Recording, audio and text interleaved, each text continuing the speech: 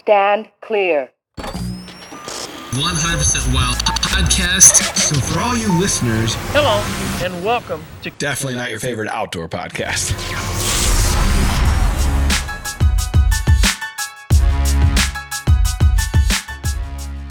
What's up, everybody? Welcome back to the Drury Outdoors 100% Wild podcast. We're powered by DeerCast, and believe it or not, we made it to episode 300. We did. We've been talking about it since 200, I think. For a long time. We finally got there. That's right. And it's the last week of the 2022 year. It's crazy. Merry Christmas. Happy New Year. Merry Christmas. Happy New Year. You still are eating tag soup. I'm still eating tag soup. I almost literally got skunked last night. I saw a few small bucks and a skunk. I actually did get skunked. Not with a real one, just saw nothing. The figurative skunking. That's right. Both suck. Yeah. Ugh. But so we're kind of coming full circle with episode number 300 here. That's right. We talked about wanting to get a special guest, and we did get a special guest. And this is technically the second time. We should have hit 300 already last week. Should have, but didn't. But we didn't because producer Matt didn't hit record. Oh, he apologized. We're moving on. Mm-hmm. But we had Tim Sylvia on earlier in the year, and we didn't hit record. So it was a wasted podcast. Of course. What's this we crap? Well, I hear him. I hear the big bear. So Tim, you better introduce our guest here. All right, so we got the UFC heavyweight champ, and he was a member of the Dream Season cast. Dream Season celebrity. That's right. Tim Sylvia. What's up, champ? What's up? I don't know about this Wii stuff. You gonna turn your pocket? I would have pushed record. I would have pushed record. But listen, Matt came on the very next podcast and he apologized. So we're moving on. We wanted to have you in studio so we could reunite. You and Matt aren't here studio and see if we could get one of those famous chokeholds right here on the podcast table. I would love to do it, but I'm 4.5 hours away from you guys, man. Well, he would have made up with it with baked goods. Yeah, and I think everything would have been fine after that. Actually, you probably would have become very good friends. He's a hell of a baker. So, all right. He better have brought those beforehand then. we covered a lot of topics last time. And some really good stories. And I said before we jumped on here, it's a good thing that I have a short-term memory because I don't really recall exactly the details that we talked about. You said you don't recall. You may have been hit in the head a few too many times. I don't know why you have a bad memory. Mine just sucks. So we're going to start from scratch here like it never happened, Tim. Okay. All right. What I do remember from that episode were some of Tim's stories about people encouraging him, like people coming up and saying, "Hey, choke me out." Yeah, we're going to get into some hunting. Tim's had a hell of a year so far. He's still chasing them. We're still after him. We'll get into all that. But before we start, we need to backtrack a little bit. What Tim's referring to, we used to run into each other, well, we still do when we go to them, at the trade shows. So before you had your own show, Hit Squad Outdoors, you were kind of just hanging around the industry and friends with a bunch of people in the industry. You had a passion for hunting. Did that start at an early age, your passion for hunting, or did that kind of happen and evolve as you got older? No, man, I started hunting when I was 12. That's when it's legally to hunt in the state of Maine. And I hunted my whole life there until I moved to Iowa and never saw a deer to shoot. In Maine. It's rough in Maine, man. It's rough. And then I started dating a gal here in Iowa, probably like in 2002, and her family hunted, and I did some pheasant hunting with them, and then they're like, "We should come shotgun hunting with us." So I'm like, "Shotgun?" I was like, "Yeah, you gotta use shotguns in Iowa." Okay, I was like, "Yeah, use my 30-06." They're like, "No." I'm like, "Okay, well," but I used in Maine. So we go out there. I got my Mossberg 12 gauge, and I think I shot 7 deer on Saturday and Sunday. I'm like, "Oh, I kind of like this." They actually have deer there. That's right. Yeah, there's actually deer in Iowa. So, how did you start getting introduced into the hunting industry? Because I know, like, we would see you, and the big group would go, like when you were in the UFC, we'd come down and watch you fight. Like in Vegas, I remember a big match you were in Vegas and we all went to. And so how did those two things intertwine or end up mixing together? It was some gentlemen here in the Quad Cities who were doing a hunting DVD, and they reached out to me, I think, through MySpace. or something along those lines. One take me out to lunch, and I said I only eat at sushi, so they took me to the sushi joint because I was dieting, and telling me that they wanted me to get involved as they wanted to take me hunting in southeast Iowa and bow hunting and all this, and they gave me, you know, clothes and bows and binoculars and all this stuff, and I'm like, well, this is kind of cool, and went down there and saw probably the biggest buck I've ever seen on a hoof ever while I was bow hunting first time. I couldn't believe it. And I shouldn't say the first time I was bow hunting. The first time I went out of my area, you know, I started bow hunting, you know, the next year after shotgun season with my in-laws, well, not in-laws, but girlfriend's family, whatever. But yeah, we just started filming DVD, and then they said, we should go to the ATA. I'm like, what's the ATA? It's like, oh, well, you swear everybody in the hunting industry. I'm like, you mean like where like Cuz Strickland and the Drury Outdoors and Lee and Tiffany will be? They're like, yeah. I'm like, oh, God, yeah, I love Michael Waddell and those guys. So I went there, and unbeknownst to me, I had no idea how everybody in the hunting industry was huge UFC fans. And, you know, it was cool meeting you guys and stuff. I have a really funny story meeting your uncle with your dad and stuff. But one of the coolest things for me ever is I grew up watching Cuz Strickland hunt turkeys and, you know, deer on TV.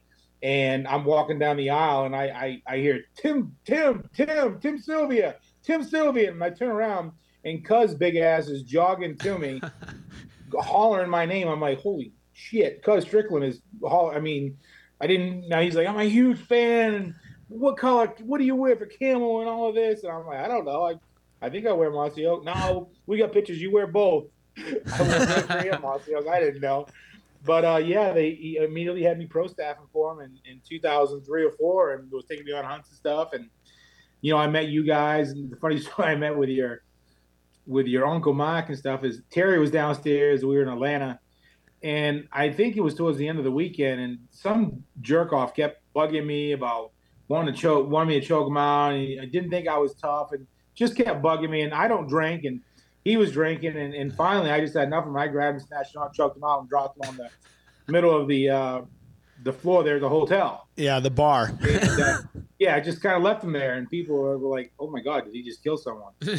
So then your dad, Terry, he's like, "I got somebody you have to meet. Come on, let's go." And I was like, "Who is? I want you to meet my brother." I said, "Mark." He's like, "Yeah, you know him?" I was like, "Well, I don't know him, but I know who he is." And it was the funniest thing. Can we cuss on this? Well, yeah, you already have. Oh. This is on the internet. You're good to go. So the elevator door opens, and there's Mike, and I'm with Terry. He's like, "Oh hell no way!" And he's pushing close the door.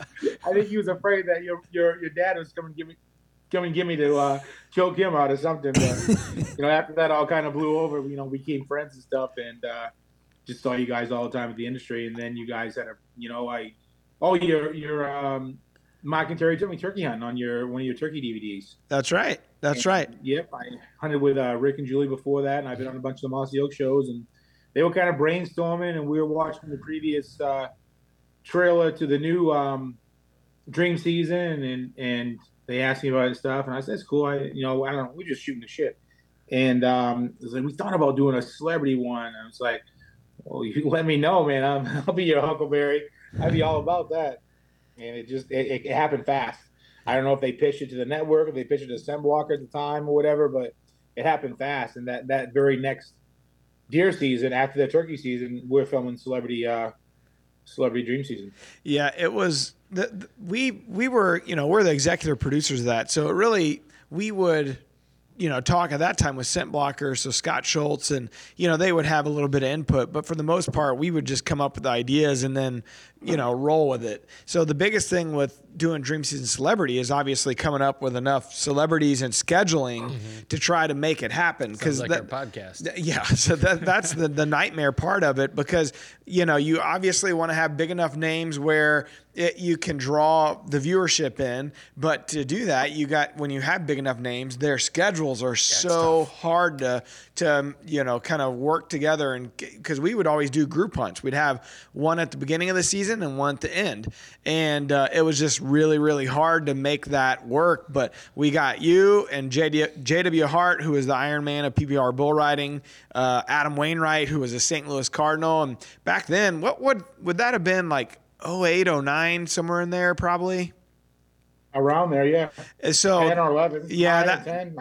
probably towards the beginning of his career, obviously, and then Aaron Lewis from Stained, and he was kind of breaking out and doing a solo. That's when he started his solo career around that time. So it was it was incredible. It was awesome to get all these guys in the first group hunt. I mean, we had so many people, show up as far as like, camera guys and the crew to try to make sure it all went off without a hitch. And these guys were all paired with Drury Outdoors teams so that we kind of made sure that, because we didn't know what each of their abilities were, how much they would kill or what to produce it all. It'd be one thing to be able to kill stuff, but produce it for the TV show.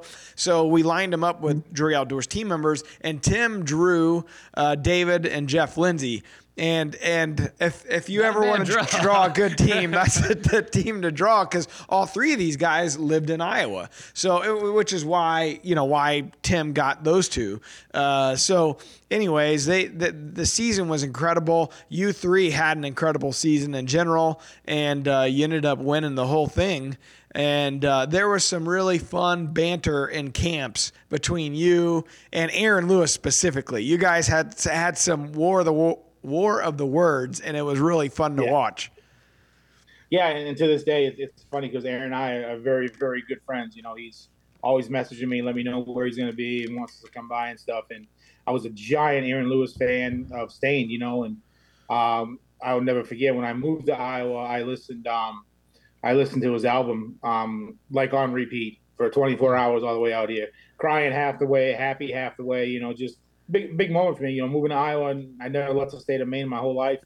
Quit everything I had, jobs, everything, and moved to Iowa with $5,000 in my pocket, and was going to chase a dream, and it worked. So when you went to Iowa, you joined one of the famous camps, right? One of the famous UFC military fighting system. Yeah. So is that where things really started changing for you as far as the UFC side of things go?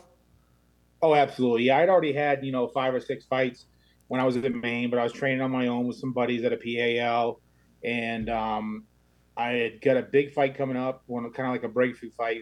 Then it was called the IFC. It's kind of a low-level Bellator organization, whatever, But they were on pay-per-view or something, and I went out to the military camp to train with them and stuff like that, and I absolutely loved it. I got my ass kicked, for 2 weeks straight, and everybody's like, "Are you gonna move here? You're gonna move here?" And it's like, I would never just get up and move here without permission. So I don't, like, a lot of people did that. They were the outsiders. Mm-hmm. But Pat, took me to the airport, and he's like, if you ever want to move here, there's a spot on the team for you. We love you. I think you had a great attitude. You work hard, and we think we can make something of you. So that's all I need to hear. I went back to Maine, sold off everything I owned.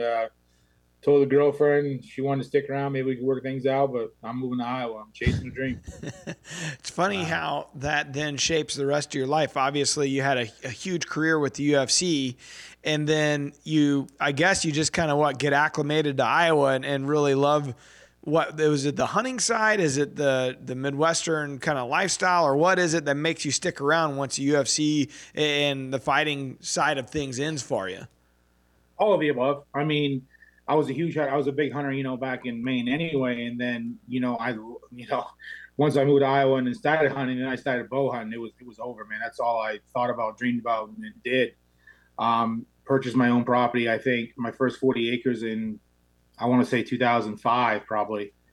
And, just worked the land. And then, as things go on, as life goes on, I end up dating a gal, she gets pregnant and we have a kid. So, I'm stuck here because I love it. I'm not going to leave my kid and abandon him or anything like that, So this is my home for the rest of my life, and now I have a couple homes here. I have a big farm now. Well, not really big farm, it's only 100 acres now, down in southeast Iowa. But I built a nice retirement home there, and I live in Eldridge, Iowa. And my dad actually just recently moved here. I talked him out of moving here. He's living with me. Sold a house back in Maine and everything. So, he just turned 80, so he's getting ready to be 81. Mm-hmm. So he doesn't have a lot of years left, So it's like I'm the only thing he has left, me and my son. And so I was like, you really need to spend your golden years, how you want to call it, mm-hmm. here in Iowa with us. And my wife was fine with him moving in with us, and now he's a blessing. My wife just started nursing back into nursing again, and we have chickens, and my dad's a homebody, so he just loves to go out and take care of the chickens. And she's got a couple dogs and cats and all that. If we can have cows and roosters and goats and all that, we'd have that here as well. But my dad would be taking care of them. That's awesome. So your son, I know that it's a special bond for you. And when I see all your social media posts, it's like this kid, he's a spitting image of you, and it's fun to watch. Like he's in wrestling now, but he's also got a little bit of a softer side. And your wife, she's in the pageant world, or was in the pageant world, probably still is, I guess. And so she kind of takes she's him. currently Miss Iowa, so yeah, she still is. Yeah, that's pretty awesome. And so he's got the soft side and the kind of the hardened side. He's got the best of both worlds. And just to see the joy that you have and taking him hunting and fishing and doing all the stuff outdoors too, I could tell that it's a special thing for you, a special bond. Yeah, absolutely. I mean, you're a father now too, so you totally understand.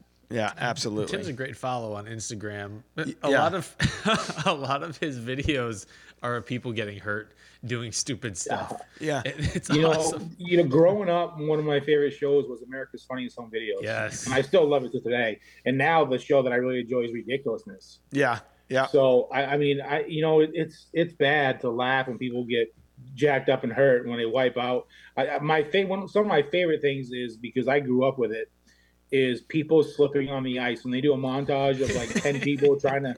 Because I've been there, it's happened, Yeah. and you have to laugh, and it's just so hopefully they don't get jacked up too bad. But yeah, I love watching people getting wrecked on social media. I can only imagine when that big body of yours starts falling. geez. It's timber. Get the hell out of the way.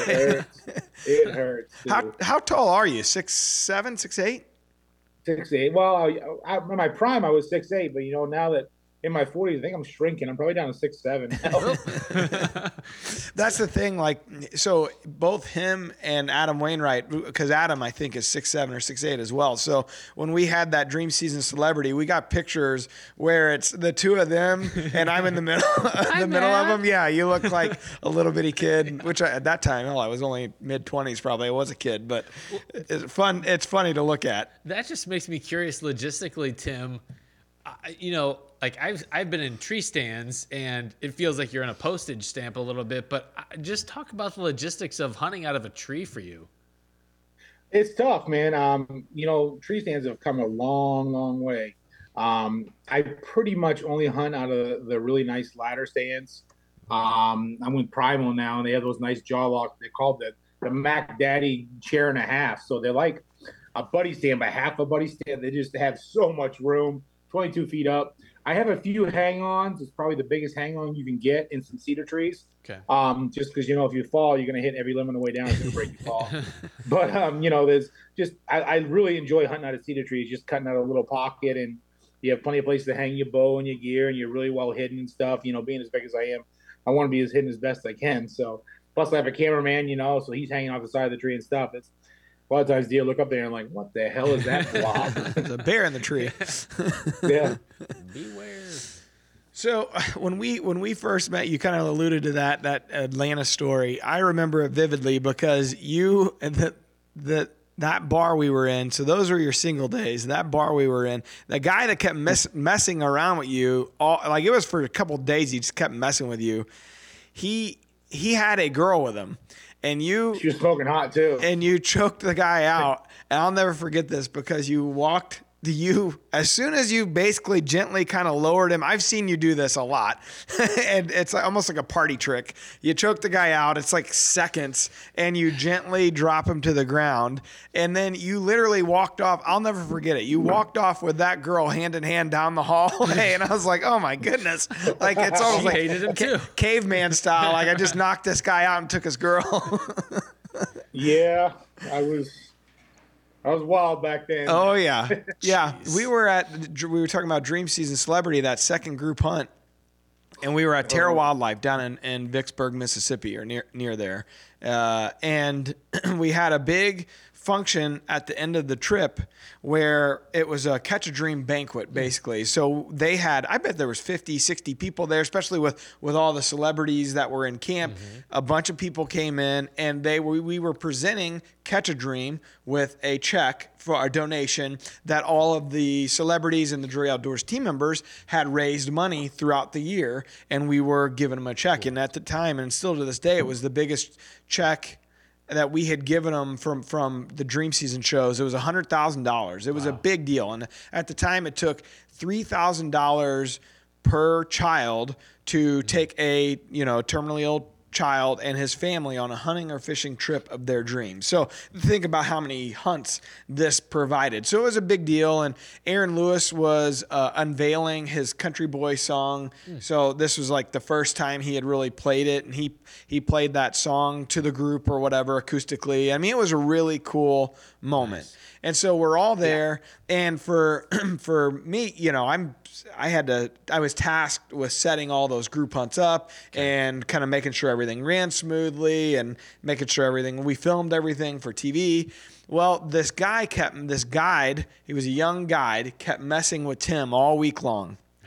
And he was just a young guy, pretty built, but he was going to take Tim down and beat his ass or something. It was incredible. So finally, Tim had enough, because he was really, I'd say it's like a gnat or a fly. I mean, he was just really bothering Tim, and Tim was very gracious the entire week. Well, finally, you had enough, hadn't you?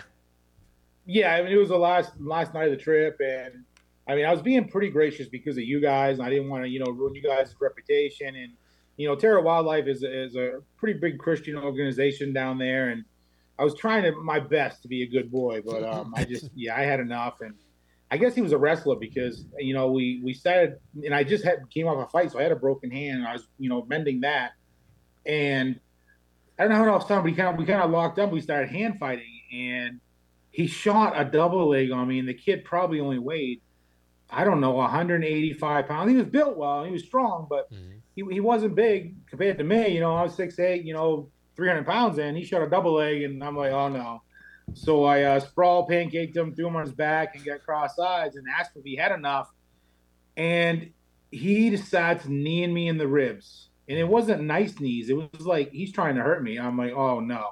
So I flared up and dropped the forearm to his face, and he went limp, and I put him in a choke, and I'm like, this boy's going on. And I think Matt thought I was going to kill the kid, because he was like, he wouldn't grab me to pull me off him, but he was like touching my back. He's like, okay, Tim, that's enough. I'm like, no, this kid's going to sleep. That's a lawsuit. I'm going to lose my job. Come on, Tim. A guy got killed. I wish we had video for that. Tim killed the guy. Yeah, I'm sure there is video somewhere, but it was one of those moments where I'm just sitting kind of like, all right, this has gone too far. Like, but what am I going to do? I'm smaller than both of them. Hey, Tim, do you mind not killing him, please? Yeah, basically, politely asking for you to stop killing this guy. But apparently that kid was a jerk, because the next day the cooks and the other guys are like, oh, we heard what you did last night. That's so awesome. He deserves it. He runs around here, thinks he's King Almighty and this and that. It was kind of funny. Put him in his place. Yeah. Good. Yeah. So it was one of many fun stories we've had over the years, but we've had some good times, especially at those trade shows and just hanging out. And we don't get to see each other much anymore unless it's at, some randomly at like a Rascal Flatts or a Dustin Lynch concert or something. I know you run into Wade here and there, and even though you're in Iowa, you're really not that close to Mark and those guys where you're at. So it's kind of random. I'll be going. Mark and them in Des Moines, so I'm 2.5 hours to Mark. So I think Wade lives there, or in Osceola or something, and his wife. Yeah. So Wade lives with Mark right now during hunt season, I'm sure. Pretty much. That's right. Hip. Yeah. But Wade's Dustin Lynch right-hand man. So that's wherever right. Dustin is, Wade's going to be there. If it's 4, 5, 6 hours away, Wade's going to be there. That's right. So when you're, so we talking hunting now. Where are you at as far as like how many tags you got left, where you're going, what hunts do you have left? We still got a good month of the season at least here. I'm tagged out in Iowa, man. I did Iowa was so good early October. We had a lot of cold snaps, and I had a lot of food, and I had the deer pattern, with my reveal cameras. So I went down. The wife and I hunted in Ohio. She was hunting. She killed in Ohio on we came back October 1st. I was looking at my cameras and I said, I can shoot this big deer. I know I can. October 7th, I went down on a weekend and went into a stand where I was just going to do some scouting and see what, how things played out. And this big boy came on an hour and a half before sunset, and I shot him. I couldn't believe it happened so quick at 30 yards. And so he's dead. And I'm like, wow, okay, well, now my bow season's over with. And, with sponsors and stuff, you got to make sure you use your muzzleloaders. And I have a Timber Creek and AR-15 sponsor stuff, so I want to make sure I use those during shotgun season. I'm like, well, what am I going to do now? I'm like, early muzzleloader. That's what I'm going to do. Had another big deer pattern. And sure enough, he came out the second night. And I thought I shot him, but I shot the wrong deer. It was low light, and I was having problems getting my eye relief in the scope. And the cameraman said, "No, he's over to your right." And I I had my muzzleloader in the bog Deathstalker grip, so I just moved that over, and I looked and I saw antlers. I said, "Okay, there he is." And I dropped my crosshairs down the vitals. Boom, shot. I see the deer running, did a kick, and the cameraman's like, "You missed." I'm like, "I didn't miss, bro. He just fell over right in front of us." He's like, "Well, you didn't shoot the one I thought you were shooting." And I ran the binoculars, and there's the big one. I'm like, "Oh my gosh, oh my gosh!" So I'm upset, pissed off, ruined. Walk up to the deer. He's 130-inch, 11 point, got 3.5-year-old, got all kinds of potential, and I don't know, just it's not the first time I've done that either. I get buck fever really bad, and I was always taught not to look at the antlers when you realize you're going to shoot the animal, so you don't, I just look at the vitals, and yeah, so that happened. Maybe look a little bit. What I loved about it though, you owned up to it on social media. You're like, hey, this is what happened. You told the story, and you were still super proud of the deer and all that. As far I mean that deer is a giant in Maine.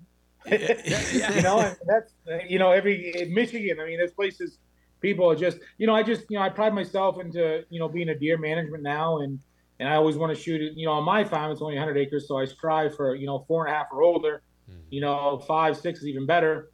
And, that's just what I'm frustrated at that, but it's still a great deer. They tasted great. We're eating on them and stuff. We got the summer sausage and stuff that my son loves and stuff.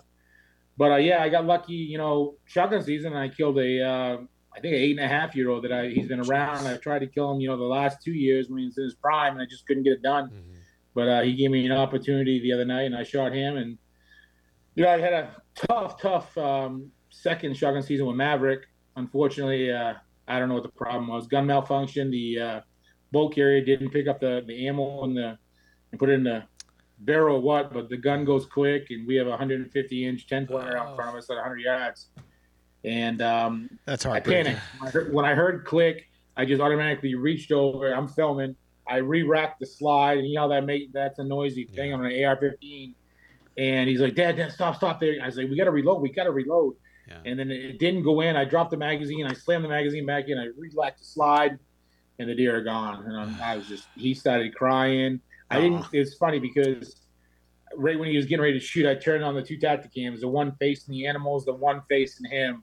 And I haven't looked at the footage yet, but the one facing him's a wide angle, and I didn't put the camera on him because he was crying, but the tactic cams got it, so it'll be interesting to see how it is. But we were both absolutely heartbroken. That happened. Yeah, it's one thing to have a mishap for yourself, but for your son, I mean, you want the most in the world for your son to kill, especially 150-inch deer. I mean, that's a mega, so that is heartbreaking. Well, he's killed 4 deer, 3 deer already. So, and each year, we keep stepping it up. First year was, a 1.5 old, then he got a 2.5-year-old, then he got a, 3.5-year-old. So I'm like, man, this deer's 4.5. And we saw some smaller bucks. He's like, can I shoot him? I was like, man, there's some bigger deer coming out here. I really want you to shoot the bigger ones. He's like, okay. I wish I gave him the green light to shoot the younger one because that gun wouldn't have went off and I would have figured out the problem. But, in hindsight, 50-50, if I just took the gun, took it out of the Deathstalker, and just pulled the slide back and dropped the bullet in like I did when we were getting ready to shoot it for practice, he would have been fine. But now I know that. My gun guy's one of my best friends, and he's absolutely upset. He's coming to get the gun today. I brought it home. He's going to go through it. And he says he's having problems with the 350 Legends with the actual bolt carrier where they'll only load selective amounts of the ammo for the gun and so on and so forth. The Hornady are really high because that polymer tip it catches on the when the bullet seats into the barrel. So he's been shaving off 200 thousandths on the actual bolt carrier. Jeez. And he says, and he's been putting a special barrel that's been fixing that problem. So that's what he's going to do to this one. Yeah, I know when they first came out with that 350 Legend, and obviously we shoot the Winchesters and XPR and the Winchester ammo, and so that was one of the big things that Winchester talked about when the XPR had the magazine that actually was specifically for those when the 350 bullets. And so that was something different, especially, and I'm sure now there's more, but at the time when they launched it, they were one of the only ones, I think. And so when you racked another one in, it was pretty smooth as far as how it went in there. Yeah. But man, that's tough. So can he hunt any more this year? Any more gun seasons or muzzleloader? I assume. I don't know. My buddy was telling me he thinks he can. So I didn't get his youth tag because we were hunting in Ohio, and then October starts. And once October starts, you can't get the youth tag to hunt any. It's not, a youth tag is good for all seasons, or you can get it. But if you pick up a youth tag, you have to pick a season after October 1st. So the tag that I got him was just a second shotgun season. So he thinks I can get his youth tag for late muzzleloader. So I'm gonna go find that out today. I forgot we were doing this at 11. So I was at Dick's. They're going out of business, and I was buying some stuff. And you text me. I'm like, oh shit, I gotta get home. So I was gonna go to Walmart and look into that and see if I can get him at the tag. Because if so, we're gonna go down there. We're gonna kill that temple. Well, hopefully he can get back out there for one more chance. Yeah, late season it's cold enough that redemption. That if you get some food, standing food, maybe you'll have a good opportunity. 2 acres of standing beans, 2 acres of standing corn, and I've got 2 brassica plots. That should do it. 2 clover plots. So I got plenty of food. Legit. That should do it. We got box blinds with heaters over all of them. So. The key to kid hunting. Yes. Absolutely. Or just even make sure they have their phone on silent, warmth, snacks. Comfort. Sounds like you're hunting with me. It's like, when as I'm getting older, I like it too, man. I got 8 box blinds on my property on 100 acres, and I just got sponsored by Grizzly, so we're going to be running the Grizzly blinds from here on out. Nice. Good deal. So the industry side of it, like I said, you got your own show, Hit Squad Outdoors. Because you've had that for years now. What's been the most? Season 7's airing. Yeah, season 7 will be airing first and second quarter. Awesome. So what's the most eye-opening thing on the business side? Or because there's plenty of people that always say, I'd like to have my own show, whether it's an online show or whatever. What's the most eye-opening thing or a piece of advice you'd have for guys out there that want to do it? Yeah. Have plenty of money. Yeah. It's expensive. It's not what it used to be when I first started out. The sponsorships is not as good as they used to be. I still rely on a lot of friendships, which is great for me. But the industry is getting bought up by all these big companies. Like for instance, GSM. Those guys have bought up. Muddy, Hawk, Big Game. HME and. They've got probably GSM is probably the biggest one right now that they own, 25 different companies. So if you're not under that umbrella, you don't get anything, and it's tough. I'm lucky I've got a couple of those that I'm under, they're not the bigger ones. And then I have friendships that I've, made throughout the years and stuff like that. And it helps, being who I am. I'm a different demographic. I'm not just your average Joe who's trying to start a hunting show. And fortunately, I live in Iowa, and I get 3 Iowa tags, so I usually kill a booner every year. That helps. But I just try to focus my show around the average Joes. I try to just do mainly turkey and deer because that's what any Iowa resident can do is turkey and deer. So they kind of want to relate. Not everyone's going to be the Drurys, the Lindsays, and the Koskis and shoot 200-inch deer every year.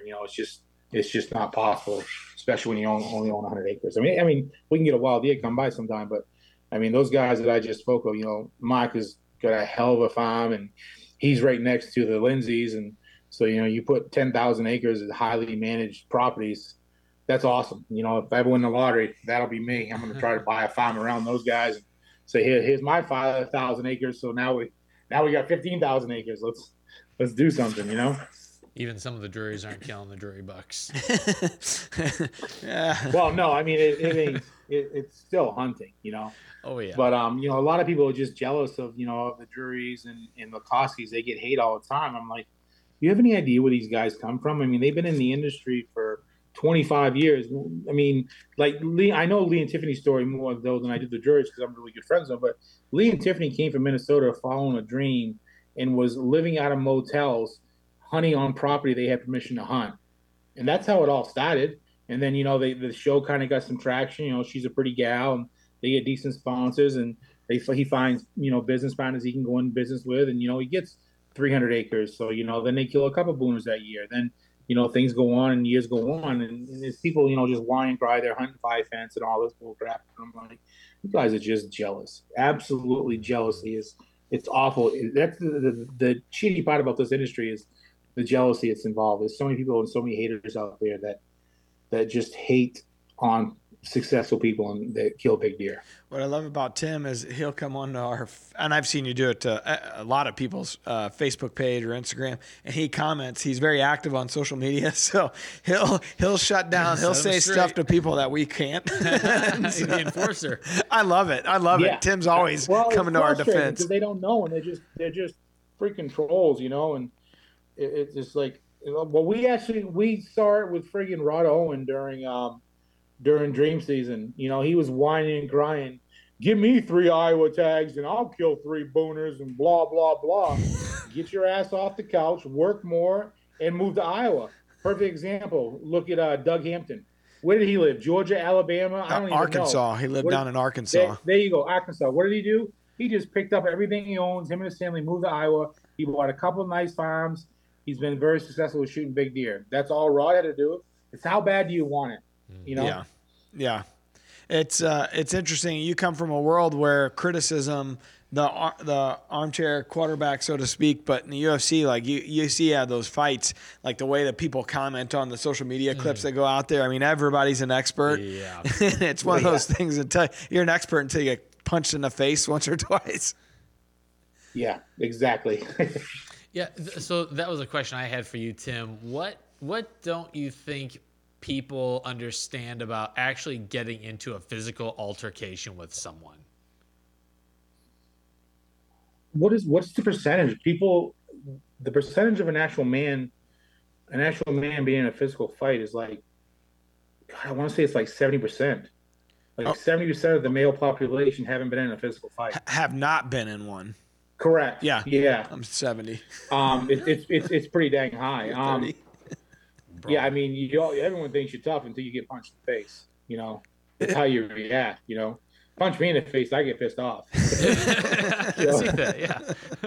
Yeah. See, I'm usually good at diffusing situations. All right, guys. Right there at the end. Well, I'm pretty good at starting shit. Yeah, but also chirp it knowing up when a to little step bit. back. Yeah. Always have a friend like Tim. First of all, not you, him. Oh, I can. Well, remember that time? You know, the jury. We were shed hunting before we did dream season. And, you know, Mike and Terry used to get all kinds of crap from the locals. You know, Mike's, you know, very successful in buying up land and stuff. And these locals used to hunt the land that he's buying up. And now they can't hunt it. And they all get pissy and stuff and try to get tough with him when he's outside. You know, Mike's not a fighter. You know, they try to get tough with the Drury brothers, you know, when they're all by themselves. Well, we went out during the shed season. And I made sure I was with them. And everybody was really polite and nice, and you know, Mike and Terry's like, "Man, it's really nice going out with you. We don't have any problems. You need to hang around more often." Now, Terry, I'm pretty sure he's been in the 30% because he had those construction years leading up. Oh, yeah, that was construction. That's different. Yeah, you know, that blue collar, most blue collar, but you know, corporate America, you know, lawyers and stuff like that, and you know, people that work office jobs, they don't know what it's like. They have no idea. You just described my entire staff. Exactly. Except for Alan. Alan's giving me the look. Yeah. I'm a fight. I almost got in a fight at the gym a few months back. Now, Midwest is a little different, too, because, you know, wrestling is pretty prominent. So a lot of guys, you know, that do wrestling, that's physical, and that's a different story. But I know I got a lot of buddies that are wrestlers that never been punched before in the face either. So I was a wrestler, never been punched in the face. It's fun. I'm trying to keep the streak going. Matt, let's stop right there. Okay? I didn't say I was a varsity wrestler, Tim. Okay.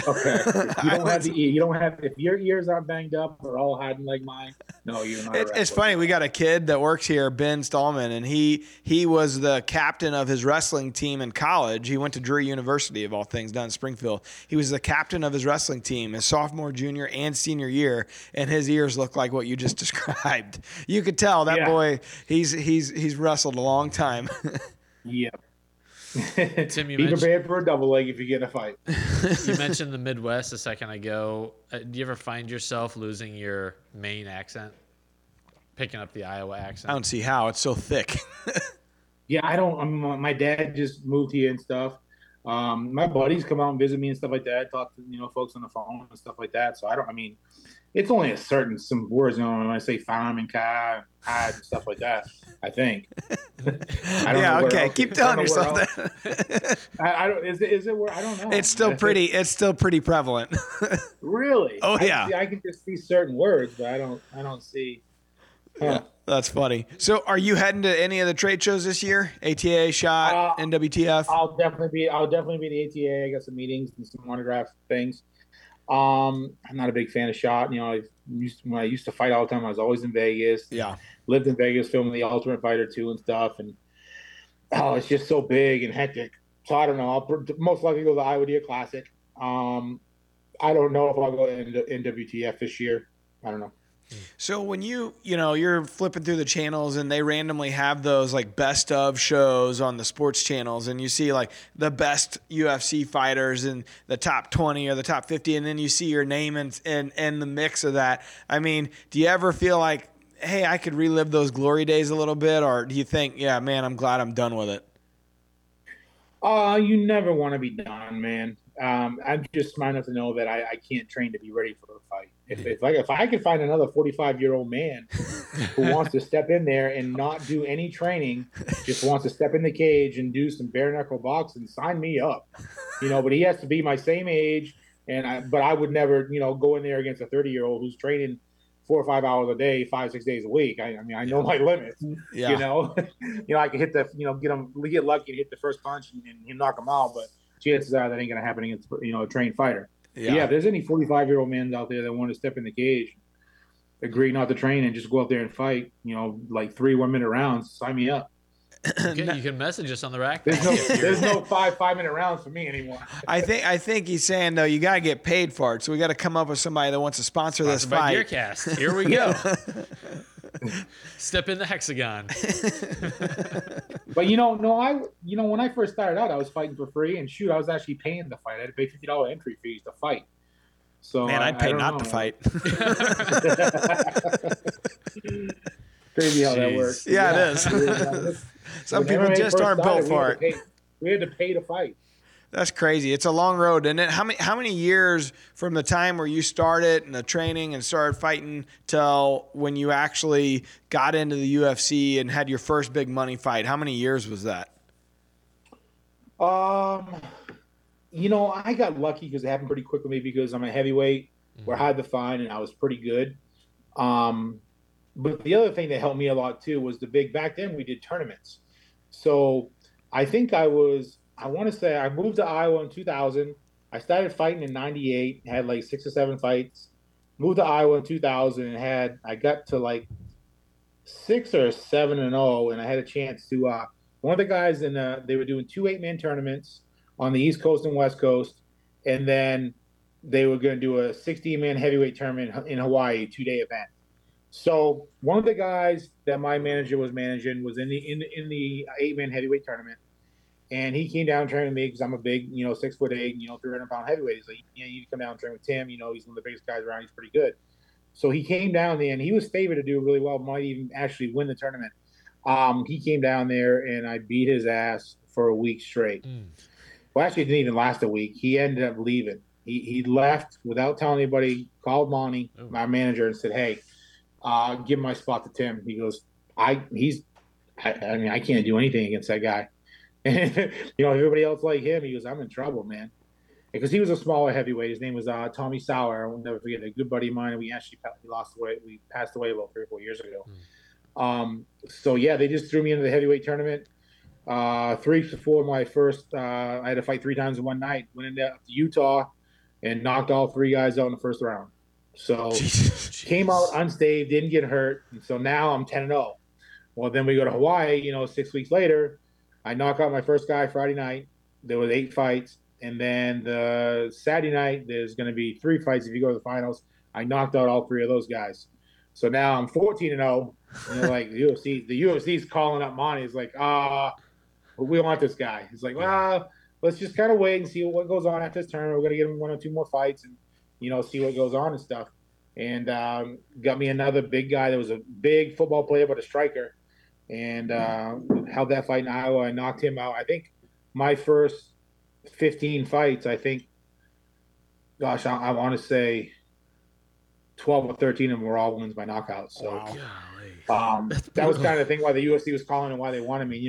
Nowadays, all you got to do is get a couple fights and get on the Ultimate Fighter and you get into UFC. The UFC is oversaturated. They have A, B, and C level fighters. When I was fighting, it was A level fighters, cream of the crop. They held them, 6 fights a year when we first got into the UFC and stuff. And now, they have one every week. Yeah. So they got to, we call them scabs. You got to get scabs and guys that are not as talented as the A-level guys. And now on a card, you might know the main event or the co-main event, those 2 guys, and everybody else, you have no idea who they are. Yeah. Yeah, it's definitely more saturated. So was it one of those things, your last few fights, where it is your body telling you I can't do it at the level I want to do it at anymore, or what? Like, how do you come to the realization that it's like I might not be at the level I need to be to continue this pace? I had a couple moments actually. My body was failing me. I was having problems making weight. I had to, I walk around 300 pounds. When I was back then when I was fighting, and so I had to cut 35 pounds just to fight. So, I had to run twice a week, swim twice a week, bike twice a week. So the cardio was getting hard. I was having to get, cortisone shots in my knees just to get to the fight, just so I could fight. So that was happening. And then Stipe Miocic, big UFC fighter right now, holds the record in the heavyweight division.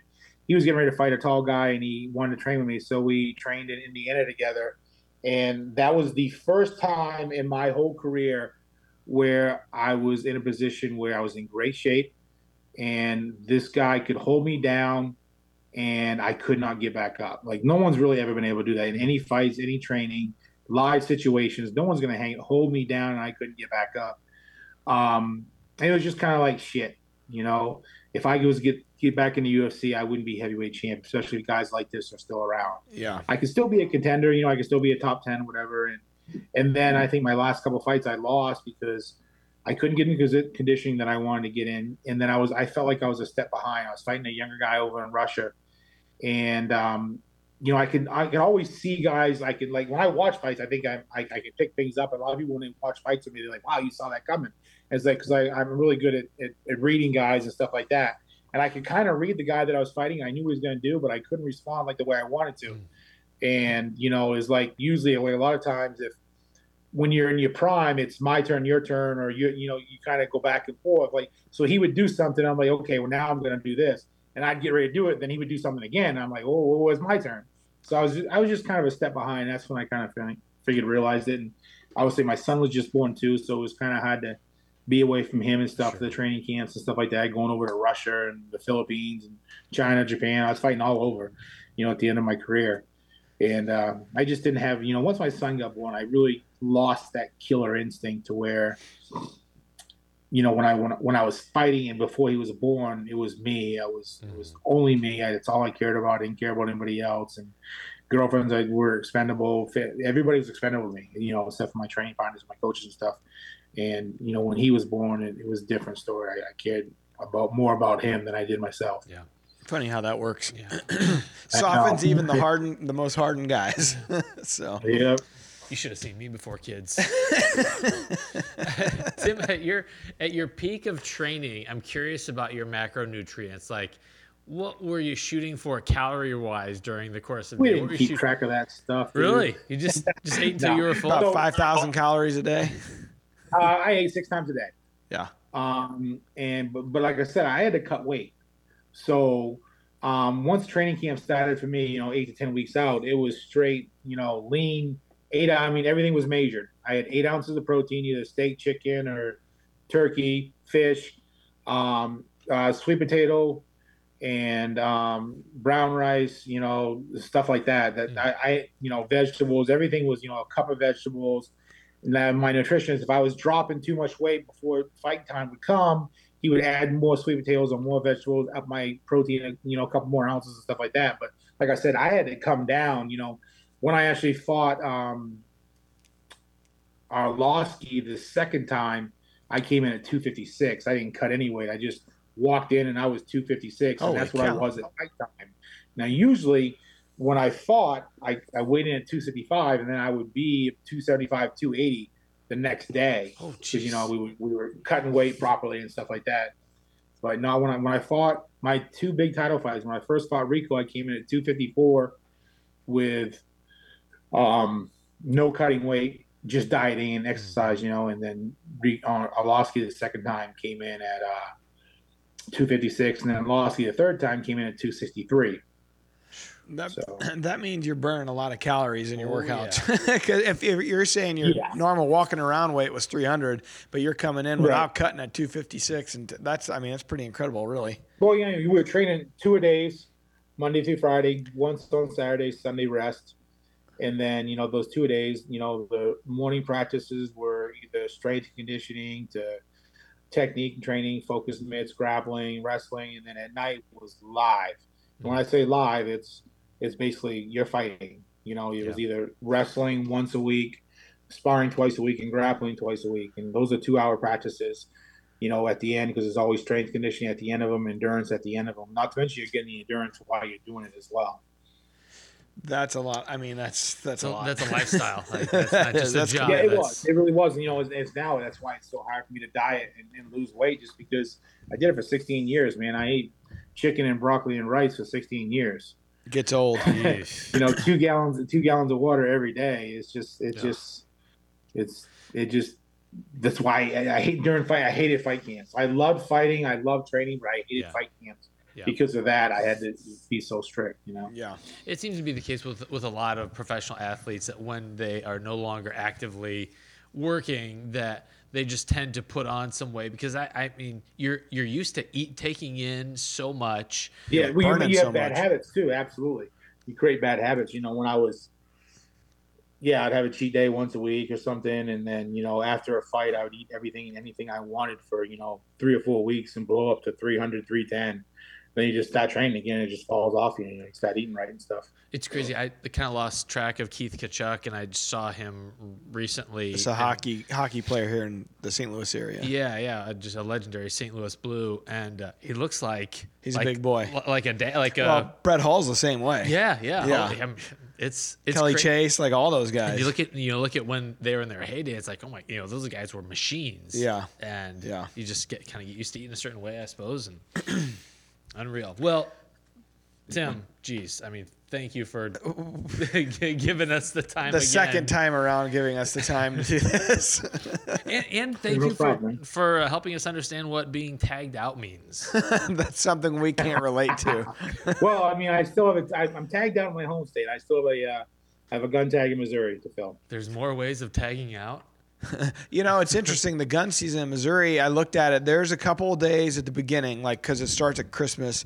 There's 26th, 27th, and 28th is going to be fire. And that's when I'm hunting. And then the days that I can hunt, it's going to be warm. Because it's going to get up to 50. And we're talking this period here was 0 negative temperatures with the windshield. It's really supposed to be good. And then I can't hunt during any of that due to family obligations, and it'll get warm the 1 or 2 days I can go. So can't wait. That's why you just have a little bit of resentment for your family around the holidays. That's just one more reason. I kid. Yeah, of course. All right. So make sure folks are following. If you're not following Tim on social media, Tim Sylvia MMA. He's a great follow. Definitely do that. Hit Squad Outdoors. Where's the show airing at right now, Tim? Sportsman Channel. Yep. What's your prime airing? 6:30, 8 o'clock, 6:30, I think 7 on Sunday nights is my primetime spot. You gotta check it out. Check out the Maniac. See what he's up to these days. Tim, we appreciate you jumping on with us, man. I know busy guy, and we appreciate it. I always enjoy talking to you, And you've always been gracious with your time with us, so we appreciate you, man. Yes, sir. Thanks for having me, and I'll probably see you at the ATA. I know the guys aren't going. I might show up for a day. I might show up on Thursday. We'll see. It's one of those things where anymore, the one good thing I think about the pandemic is it kind of showed our industry that you can do business via Zoom and so many other ways. And I don't like that though. I don't like that for me. I like the handshake. I like getting together, but a lot of times it's nice to be able to get the work side of it done and out of the way and be able to go to that. Because when we did go to it, we'd have an hour meeting and we'd have like a 5-minute break between the hour meetings. We'd have an hour meeting from the time we got there to the time we finished. And it was just hustle and bustle the whole time. And then a 3 or 4 hour dinner with a partner every night. It just wasn't overly enjoyable, and I think the guys have had enough of it, to be honest with you. And so I try to take care of most of our business beforehand. But if I go, it's going to be, to see people like you and our partners and say hello more than anything. Sure. So, well, we appreciate you, buddy. Thank you. All right, man. Have a good one. All right, talk to you push soon. record, right? Did Matt push record? Producer Matt, did you push record? I can very comfortably assure you that everything has been recorded and saved. There you go. We got it. Good. How did you find out the last time it didn't get recorded before we let you go here? Tim, how did you find out the last time that it didn't get recorded? Oh, me? Yeah. I think somebody told me, it was like, hey, I haven't seen anything on juries, or because I posted something or whatever. And somebody told me, and I'm like, I think it was Wesley, my buddy Wesley down there in Georgia. And I'm like, I don't know. So I texted you, and you're like, yeah, I ain't happy about it either. I'm like, oh. I didn't want to tell him. Sore spot. Yeah. I was just going to ignore it. Pretend it'll go away. I was going to pretend like it went away and then have him back on and never tell him. Well, good to know how honest you are with me, Matt. What's that? I said, it's good to know how honest you are with me. Hey, listen, I don't want to get hit. I just told you I'm part of the 70%. I like it that way. All right. All right, man. Well, we appreciate you. Love you, buddy. Thanks, Have a good Tim. Christmas. All right, man. Take care. All right. See Good ya. luck. Bye-bye. Bye. Episode 300. That's a big guest. I mean, literally a big guest. That's right. That's fun, man. Huge. That's fun. So now F-U-N. should we had a bunch of questions from Rack Packers that we never did answer. We should probably do some of that stuff because we promised we would. I wanted to do some special things for the 300th episode. I think you got a real wild clip and all that good stuff. So we can do all that and do kind of the housekeeping here. Yeah, I mean, it wouldn't be a 300th episode without the shenanigans. That's right. I didn't want to keep any more Tim's time since we doubled his time. Yes. So. All right, so let's jump into the real wild clip of the week, and then we'll kind of sprinkle in some listener questions. All right, so the real wild clip. What do we got this week here? Up close and personal, our buddy Anderson Outdoors, 1999. It's a close encounter of the canine variety, and so it's a view out of a ground blind. Nice and snowy. And whoa, there's something orange. It's a fox. It's a fox. Well, you don't see that often. He's probably 4 feet away from the blind, looking straight in there, Pretty too. trying to catch the wind. He's like, what in the world is in that blind? Something stinks in there. It's crazy how close he is and how apparently calm he is too. Well, yeah, usually they just take off when you even see the dang thing. It's rare to see him even stop. And he's kind of making his way across some down branches and just kind of walks off. He's not too concerned. Scott and I were just talking about this, how very little we see you'll see coyotes on the trail cameras, but how very little you catch a fox. And then, I don't know if you noticed it, but the other day we had a fox on our camera. It was the middle of the night or whatever. I even HD'd him to double check, but it's just so rare to see them, it seems like. Yeah. Whereas, coyotes, and you see coyotes dead on the highway. You see coyotes when you're hunting. You see them on your trail cameras all the time. Cartoons. But you really, cartoons, thank you, Tim. I've got a family of bobcats that live on one of my properties, and Yeah. I really want a bobcat pelt. Yeah. They're just- Those are hard to. I mean, we've caught those on trail camera quite a bit, but I've rarely, I think twice, have seen one in person while hunting. Yeah, they're awful. I actually got a shot at one with my bow, and I shot, like, there was hair on the ground. I shot just a little bit low, but like inside that fur ball, there's not much body there. Yeah. but I think I startled him. The real wild clip of the week, man. That's a pretty wild one. It's pretty setting, especially that snow, that coat. It just really stands out like that. Which I was going to say I'm excited about the incoming snow Yeah. that we got, which by the time people are listening to this episode, it'll probably be on the ground. It's probably not going to be much, even though they're calling for a blizzard. People are going to buy their eggs and their bread. But I love deer hunting. I love hunting, period, in snow. You know, I know that when it snows, we're going to have if you're sitting over a food source, you got a really good chance of seeing a bunch of deer. So I like that aspect of it. It's kind of an early season, late season. They're very much the same as far as the pattern of the deer goes. So that part I'm looking forward to because we can't beg, borrow, or steal seeing a deer right now. And it's this farm. I don't know what I'm going to do. It's just trying to do this for a living, it has made it a very challenging last couple of years. And so, it's make your spot better or get a better spot. And I don't know, I'm teetering right now. Yeah, I'm kind of feeling the same way. Yeah. A lot of permission properties, and sometimes they're good and sometimes they're not. And this year, when they're all not, that's tough. It makes it tough. But I did have a shooter show up in daylight a couple days ago. Went out and hunted him last night. Of course, he didn't show up. Like his buddies, this younger buck showed up. I do have a little bit of hope now. It's nice to at least see a deer that I could potentially encounter that buck. Yeah. But still Hope. tough. Hope. Yeah. A new hope. Star Wars saga. Ooh, I love Star For Trek. the nerds out there. Christopher DeAustin, a Rack Pack member, asked us the question. He wants to know what's the square root of a right hypotenuse. Where you at? Do I have the same stuff in front of me? I don't know. Maybe. Is it this? Yep. So where did you just skip around? You went to the bottom. Yep. Okay. Yeah. Thought we were gonna start at the top. Because it's an easy answer. I don't know. And you've come to the wrong place if you're looking for geometry advice. Okay. And moving on. Let's start at the top. All right, we got Clinton Manning. He says, farm update for Matt's Big Boy Farm. Hold it. And I'm a big boy. Any target deer, what's there, and if he's hunted it at all? Great question. I know we talked a lot about it in the summertime and when I purchased the farm. And we haven't talked about it much since. And there's a reason for that. This summer, I was at the Lake of the Ozarks. I think it was 4th of July. And Aaron Bennett came over to the dock. He's got a condo not far from where mom and dad have a place. So he came over. We were celebrating the 4th of July, hanging out. He said, hey, I got a guy that might need to do a 1031 exchange and might be interested in your farm. And so I was like, yeah, I'm not really interested. I haven't really hunted it. We really didn't.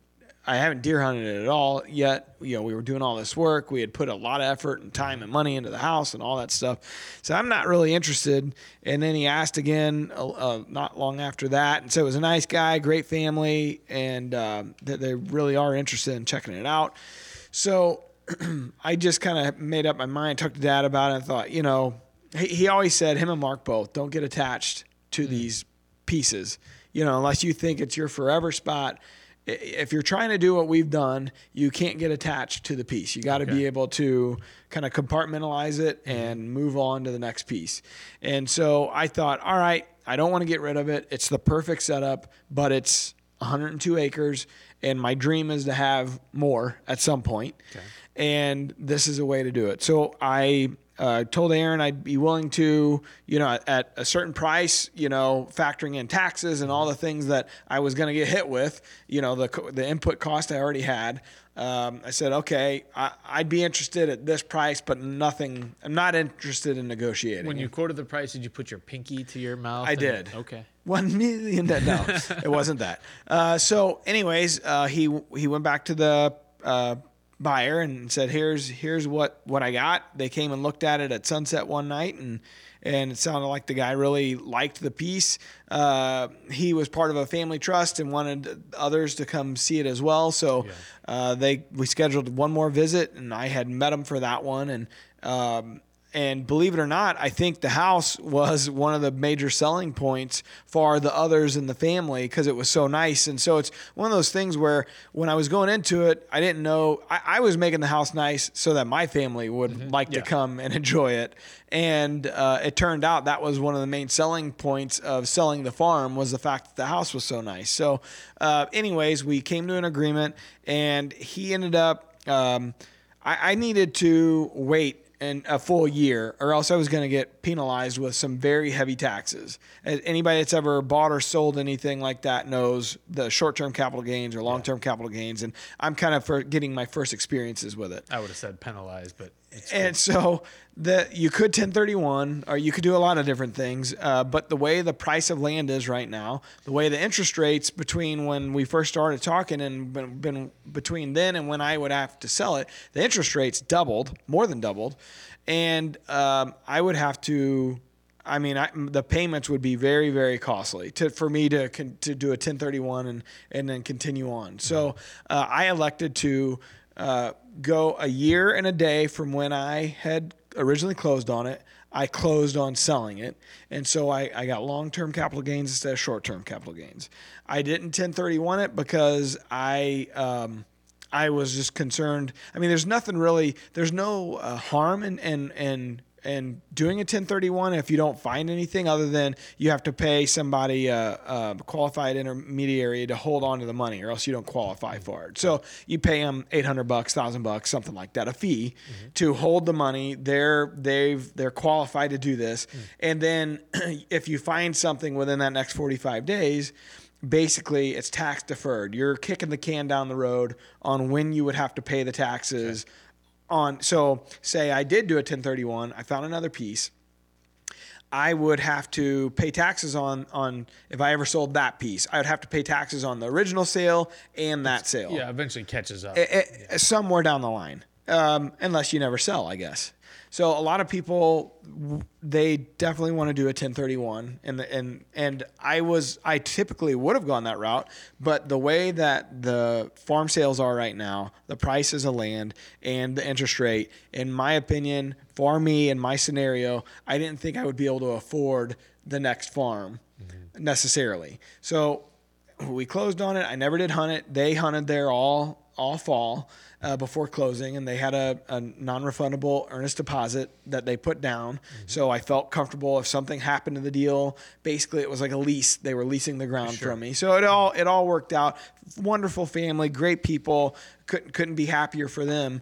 But I never hunted at one time, and this fall, and Scott and I put in the food plots and that was it. We kind of helped set it up, but we never got to hunt it. So I don't know how they've done necessarily. I do kind of know. I know they saw a lot of deer, a lot of young bucks, a lot of does, kind of what we were expecting. Like a building year. Yeah, I think it was a building year. I don't think they had too many opportunities at a good 4.5, 5.5-year-old type buck. They had a few on camera, and here maybe in the late season, in muzzleloader, they'll get a chance.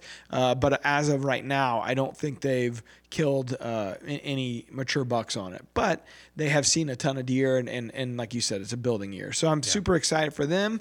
And in the meantime, I'm back to being not a big boy. So I'm not a big boy. I'm a little boy. Too good to be true. All right. So if folks are on the Rack Pack, they will probably have seen some videos from our field day. We went up there. Gosh, when was that? It was that would have been the end of August, middle to end of August.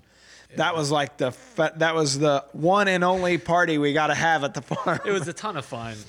It was like a housewarming / farewell, all wrapped up into one last hurrah. We fished. Some had more fun than others. Alan, Andrew, Alan slaved away by that grill. Oh yeah, we had the Cabela smoker out there, and he smoked a bunch of yummy, delicious. What all did we have?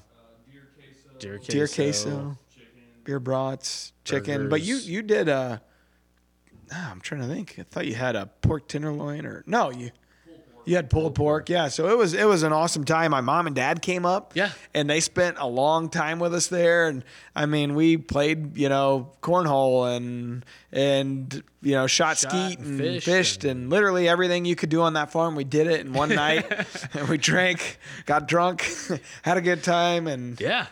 and then Andrew pissed all over Alan's camper on the inside. Andrew says he didn't. Andrew's listening. I know he's listening to this. So Andrew says he didn't. Alan says it's a real weird coincidence where that wet spot was. And then he sold it. Yeah. I'm sure you disclosed that, right? Well, if a property is haunted, I think in Missouri you have to disclose that it's haunted. So, anyways, thank you for asking, Clinton. It was short-lived, anticlimactic, bittersweet, but I am looking forward to finding hopefully a new piece and doing it all over Big again. boy, all over again. That's right. Yeah, So, you'll get there. Okay, so let's hop into the question of the day. Then we'll do some more other questions. all right. So the question of the day is proudly presented by DeerCast Maps. Oh, DeerCast Map Parcels. Find out who owns the dirt next door by activating the parcel layer in DeerCast Maps. It's not me. I'm not the owner next door. In fact, I own that such a short period of time. I bet my name never registered didn't even on the update. parcel data. Didn't even update probably. Just says TBD. That's right. Hi, it's coming up on the end of deer season. Hi, Bill. Alternative methods, and the latter part of the archery season. The deer have been hunted hard, and you are not seeing them. And I am wondering, what is the best 3 tips you could give on finding and shooting a nice buck late season? Thank you. Mark came on last week. Was that last week? No, the week before. Weeks ago. And he actually addressed this pretty well in the late season. We talked about it a little bit, but I mentioned it just a minute ago that food source is key this time of year. They definitely get back to a bed to feed type of pattern. Mm-hmm. And that doesn't mean if you don't have a food source that you're out of it, because, are there acorns still, which I know that's not exactly the hot, thing right now, but are there other Seed things? pods, from locust trees. Because if they don't have a food source, they're not accustomed to that anyway. They're grazing on something. Yeah, they're eating somewhere. They're eating something. So is there some sort of volunteer green, foliage that's coming up where a cut cornfield was, or there's a lot of different ways to try to find where they're headed to, but they're definitely back on that bed to feed type of pattern. They don't move a lot. You'll catch them maybe in the mornings, on the right mornings, going back to bed. You'll catch them coming out in the evenings. This is where DeerCast does come in handy, watching that forecast, the pressure this time of year. The 30.3, 30.4, 30.5, that barometric pressure, when it's on the rise, it's a big deal. They get up and move. Sunny days, high pressure sunny days, the first south after a bunch of north. Mm-hmm. Those are things that you could key in on this time of year and catch them moving, because that's the biggest thing, is just seeing them. Yeah. Yeah, and you got to watch, because Mark and Terry talk about this in this phase tactic breakdown video in DeerCast. They talk about early afternoon movement. You get the right conditions, you could have deer up on their feet as early as 3 o'clock-ish, and so you got to be careful about on those days when DeerCast is indicating great movement, good movement earlier in the afternoon. You have to time your trip into your spot a little bit earlier so you don't bump deer back. That's right. And access is key, because there's no foliage. There's, so say you're hunting down in a bottom, and if they can see you, if they're bedded on the south facing hillside, a slope, and they watch you go in, every time, you have to be cognizant of that. Yeah, you do have to be cognizant of that as well. So all those things matter a little bit more in the late season. If you domino one, if one catches because if you're in the right spot, you could deal with a higher deer density. Especially if you're on food, you're going to see a lot more deer. Yeah. And then you got a lot of eyeballs and a lot of noses to beat. So those are all things you kind of got to worry about and keep into account. So your wind still does matter, even though you might be hunting with a muzzleloader and it's a gun season and you got that long range. what if you have deer underneath you? The does, typically young bucks file out the first. Yeah. You got to beat all those nose, eyes, and ears and all that stuff before the mature bucks will come out. So Yeah. something to keep in mind. A game I'm playing right now is a lot of nighttime pictures, and it's good to at least be getting pictures of deer, but it might as well be on Mars if you're getting. So I'm playing musical chairs with my cameras right now, trying to rewind them back to where they're coming from, figure out where their bed is. So because I'm hunting big timber. Yeah. So I'm trying to okay, it's cool I'm getting pictures, but they're doing me not much good right now. I got to keep kind of tracking these deer down. Kind of following them further back into where they're going. Yeah. That is a tough thing. We have moved a bunch of our cameras. We have a big destination bean food source on one of the pieces that we hunt. So we moved a bunch of our cameras to it. And same thing that you're dealing with, we get tons of pictures, but it's amazing. It's nighttime only. As soon as it gets dark, and we've talked about this ad nauseum on the podcast, but here they all come out. So it's as much of trying to catch them on that great day. And I've noticed, we're getting skunked on good days and okay days. And that's one of the things that you hear people say, like, oh, it's backwards from what, I see on poor days. I see deer movement. On great days, I don't. That's not, for us, that's not what I see. For us, it has to be a great day to see good, okay deer movement on this piece. Yeah. It has a lot to do with your specific farm. So you got to keep that in mind.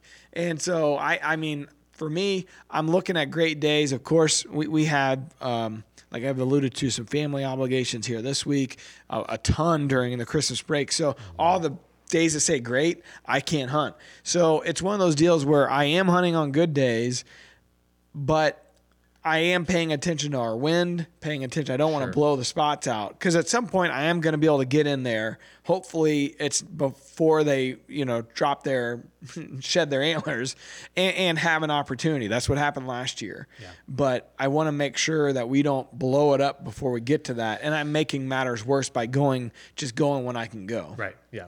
The other thing I would say is it's more of kind of a mental state, but that last half hour of daylight, especially if you're cold, you're tired, you want to pack up your stuff. It just never ceases to amaze me how deer just seem to materialize out of in nowhere. That twilight zone of almost like out of the fog. Yeah, it's like, holy cow, there's a deer standing right I've been there. looking at that spot all day. Yeah. Where'd he come from? And you don't want to have your release in your pack and your bow on the Oh, on the hoist, going back down, and so you stick it out to the very last. That's a great point, because that last 30, especially if you had been skunked up to that point, you've been there a few 2-3 hours. The last half hour is the hardest, because you're like, man, I want to get the hell out of here, especially if you got to drive home an hour or 30 minutes. So you're like, man, I just want to get home.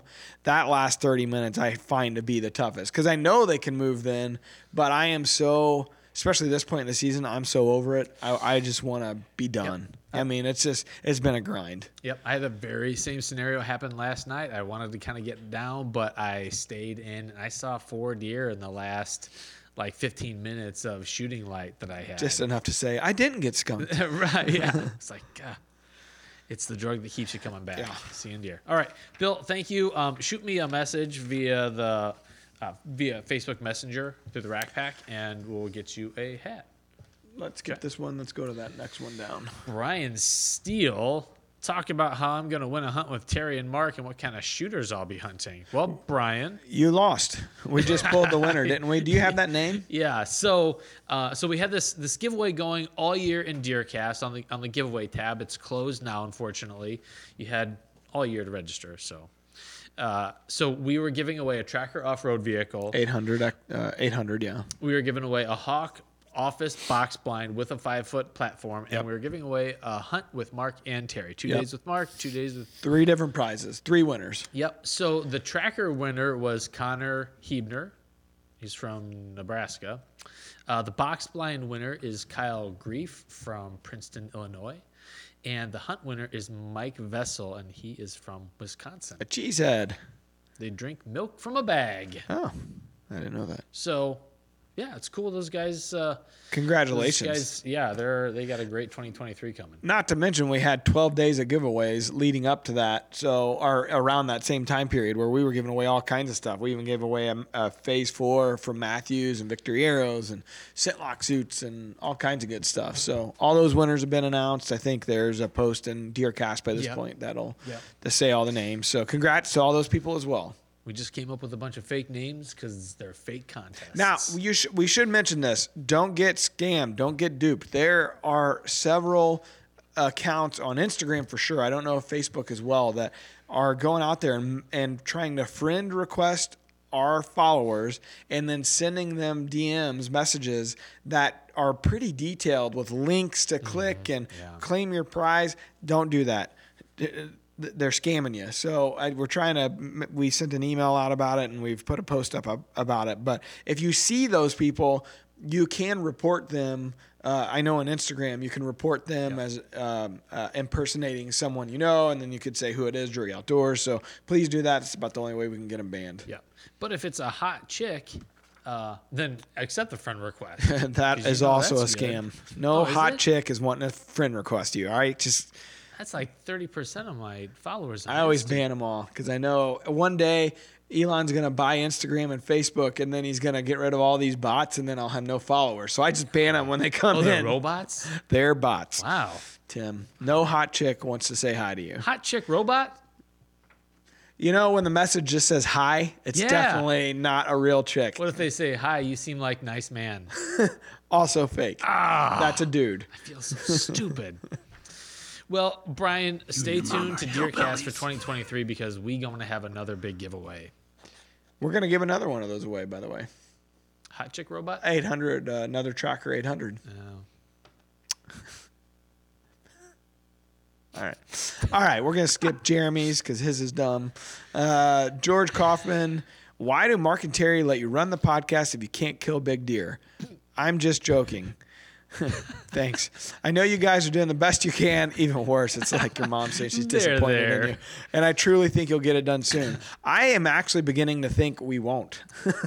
It's looking less and less likely with every day that passes. It's embarrassing. And when I looked at the schedule, I looked at Deercast at the 14-day, and I saw all the great days were on all my family functions. I'm like, I am toast. I am screwed for this year. Well, then you're double screwed if you ditch those family functions and you don't kill anything. Well, because I've ditched plenty. I mean, I haven't ditched a ton, but I've been not as present as I should be through the fall. So you get to this point, you aren't getting out of any family function. You burned up all those passes. You have burned all of them.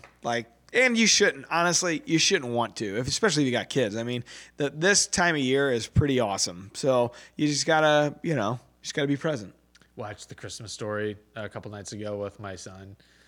That is the ultimate Christmas experience for me. He sat there next to me in the chair, like he held my arm. He giggling? Like, quality time is Bo's love language, and we just sat there, and he gets it. Like, he's 6 years old, so he's got a Red Ryder. He is now getting it, and I'm like, okay, this is Christmas. Yeah. This feels good. Did you watch the sequel? We No, talked about this. no, It is actually I pretty haven't good. yet. We watch it with the kids, and they were rolling through it. Man. Nice. Yeah, it's pretty good. George Kaufman, I don't know why they let us run the podcast. Actually, I do. They're too busy. They don't want to. I mean, you were being nice. They don't want to do it. Ain't nobody got time for that. What is it that rolls downhill? Shit. Oh, yeah. And we're at the bottom. We're the bottom feeders. So The C team. believe me, there have been times where I'd like to give it up. It is tedious to get guests. And Yes. I mean, I mentioned it the other day. Like, I was at a wedding recently, and there were some people I had the joy to meet that are these are some famous people, and they said, hey, ever need anything? And it's like, all right, so I got to reach out to these people, bother them right out of the gate. Hey, would you like to do a podcast? There's no quicker way to end a potential friendship than to say, hey, can you be on my podcast? They weren't impressed that you had a podcast? No, I didn't bring that up. Oh, okay. No. No, that's that comes later in the friendship. Yes, it's like the second text. I was hunting day. going, hey.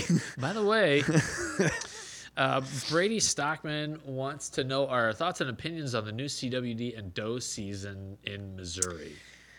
I did read I did read the new regs or proposed dates when they came out a couple weeks ago, and I read a lot of the comments about them. Boy, the people from my hometown were really not happy. I mean, the gripe from most people is that there's too many days during the season where people have a gun in their hand. Meaning, if we are having herd, if the herd's declining or we're having management issues, like there's too many opportunities to kill deer too easily. And I don't have much of an opinion on the CWD stuff because I'm not educated enough to speak on it. That's not a cop out. It's just the reality of it. Like I know what's going on. I know both sides of the story. Mm-hmm. I know a lot of people think CWD is like COVID, like it's always been there and now it's fake, and they've used it to weaponize it against the hunters. I'm not educated enough on all facets of that topic to say one way or the other. I don't know about you. You may be, but I mean, I just don't know better, honestly. Yeah, and I always appreciate a good, I don't know, because we got too many people that are stating their experts, opinions as facts, and they have very little. And so, yeah, I have not read too much into the biology behind, like the herd dynamics and the thinking behind the CWD and the doe season. So I just don't have an opinion yet. I tell you what, Alan, pull up real quick, Google the 2023 doe season in Missouri. I think they extended it, didn't they? Didn't they add more, like another time frame of the season to do the doe season? Yeah. If Alan gives us those dates, we can speak on it. In the meantime. October 6th. Okay. October 6th through what? 8th. So, hold on. Alan's saying the first chance to do some antlerless management is October 6th through the 8th. Is that just for CWD counties, though, or is that for everyone? Okay, so CWD counties are November 22nd through the 26th. And then you still have the antlerless season, which is like 10 days, isn't it? Yeah, December 2nd through the 10th. So, what it does is it kind of reveals people's motivations. As someone who's primarily a bow hunter, I don't want the deer spooked by gunfire. But if you hunt, if you're only a gun hunter and you hunt just a few days out of the year, and that's when you have to fill your freezer, that's when you're taking your kids out, it's more opportunity for you. So much of this, you almost have to put your own personal preferences aside and think what's best for long-term hunting opportunities, the herd, the biology of deer hunting. I don't know what the advantage of that October one is. Certainly, I mean what I'm more annoyed by the long gun season right in the rut, which has been the issue for most bow hunters.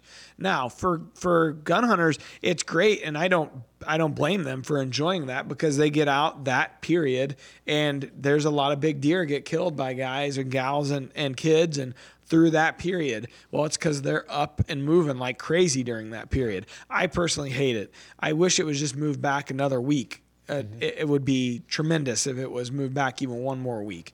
I don't think that's ever going to happen. This doe season, I look at like the Missouri youth season, and it's that last weekend usually of October.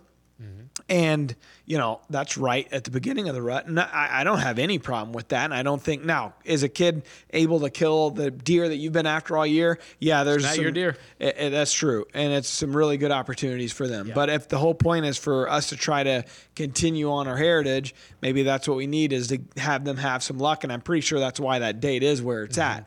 I have no problem with that. I really don't have much of a problem with that early doe season and the beginning of October either. I always hear people say that they're concerned that a guy accidentally kills, like, how many dads killed their kids, giant for the youth season. Does that really go on?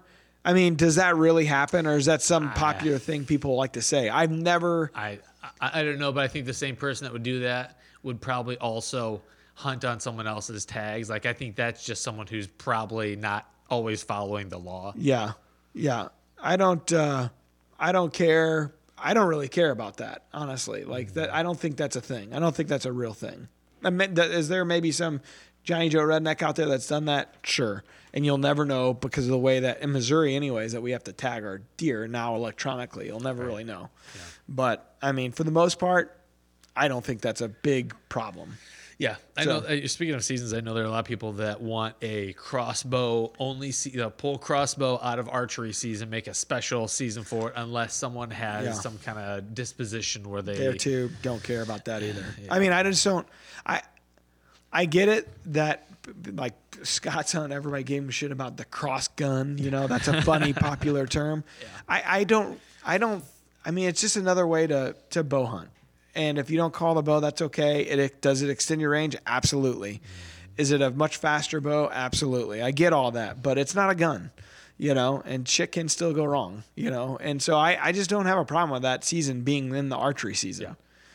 Unpopular opinion, maybe. I don't know. Well, and again, and we have to do deer management almost by county, because what's going on in northern Missouri is different than what's going on in southern Missouri. And that's the same in any state. We're at the hour and a half mark.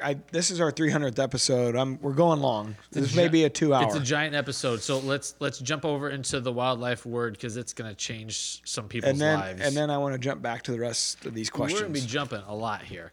So the wildlife word is brought to you by Live Doppler Radar and DeerCast maps.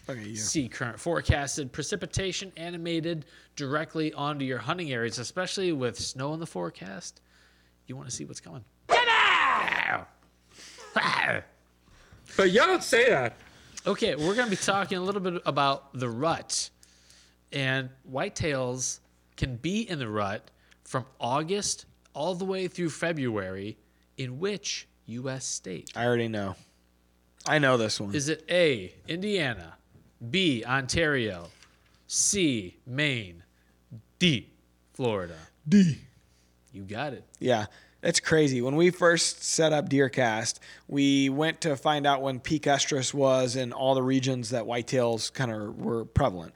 And it was crazy trying to pick a peak estrus date. Like DeerCast, the peak estrus date is how your phases are set up. I know. So I'm telling the audience. Oh. So basically in the Midwest, like all the states around Missouri, it's set for November 14th.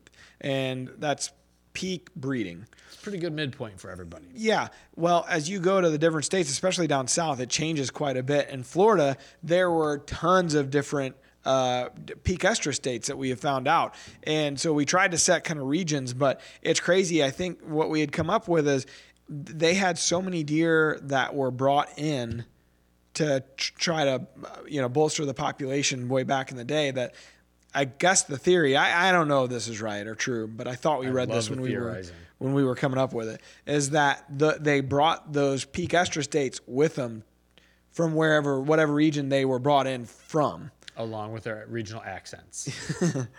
Yeah. Do we need to get Ben back on here to do some more accents?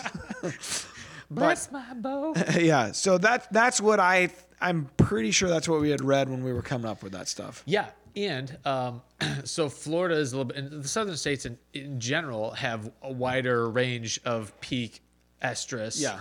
Because Alabama's the same way, I think. Yeah. So up where we are, and as you go farther north, it's important, the timing of when those fawns drop is important. So you want it after the harsh of cold, but in time for the spring green up, so there's good nutrition. And you want those fawns to be big enough once the fall hits to be able to survive the oncoming winter. So that timing for when the fawns drop is so important the farther north you go. In Florida and a lot of the other southern states, you have way more availability, a wider range of time during the year when food is available. So photo period it's not the only driver. Like up here, photo period is the primary driver for peak estrus. Down in the southern states, it's not as important because there's so much more time when food is readily available and the winter is not as big of a factor. So peak estrus is based on where the deer came from and her dynamics. And that's why I would also recommend that people that have deer cast down in Florida, like Chris C Squared Nuts or whatever, the guy that sends us all the good yummy treats. Yeah. I would recommend you checking with your local biologist or DNR agents if they know what the peak estrus dates are for your exact area, and then going into DeerCast and changing that custom. You can customize that. Some guy just hit us up in DeerCast support saying, it drives me nuts. You guys are talking about phase 12 and I'm here in phase 4 in Alabama. And he didn't realize that you could change your peak estrus in DeerCast, and then that will change all your 13 phases. So that changes the phases. It slides the scale, so to speak. But what we put in the news feed is still very much geared towards what we're seeing in the Midwest. And that's just the nature of the beast, because we're living through it right now. So, but yes, the videos that you'd be served up in your understanding your DeerCast would slide with whatever you set your peak estrus at. That's right. Yeah. All right. That was a great wildlife word, Matt. All right, let's get back to a few more questions here. Let's do that. All right, let's see here. We have Brian Durr. What is something that you may have advocated for or believed in strategy-wise that you suggested to everyone 15 to 20 years ago that today your knowledge of hunting has changed your belief in? Tim? Sounds like Brian is wanting feedback from Mark and Terry on that. No one listened to me 15 or 20 years ago. I didn't know shit 15 or 20 years ago. It turns out I still don't. I mean, I think they would say trail cameras changed, in 15 or 20 years ago. Now, that's not something they advocated for, but that changed their strategy, certainly, in how they hunted. So, might be calling. I know Mark has talked about this a lot. They, used to blind call. They don't do much of that anymore. In fact, I very rarely see Terry call at all. Mm-hmm. And Mark's got to the point where he very rarely does either. And I think they've evolved in that theory and strategy over the years. Sure. I would imagine the amount of timber hunting they used to do versus what they do now. I mean, Terry and Forrest still do in the rut quite a bit, but I don't know how much Mark and his crew really do that anymore. I mean, they still are pretty heavily focused on food source hunting. I know. So 15 years ago, I was 8, and I did. You're a liar. I enjoy lying. I had to do the math in my head. I Wait carried a minute. the 2. And Ontario's not a state. Yeah. So there. You, sir, are a liar. Guilty. I spent too many mornings hunting in early season.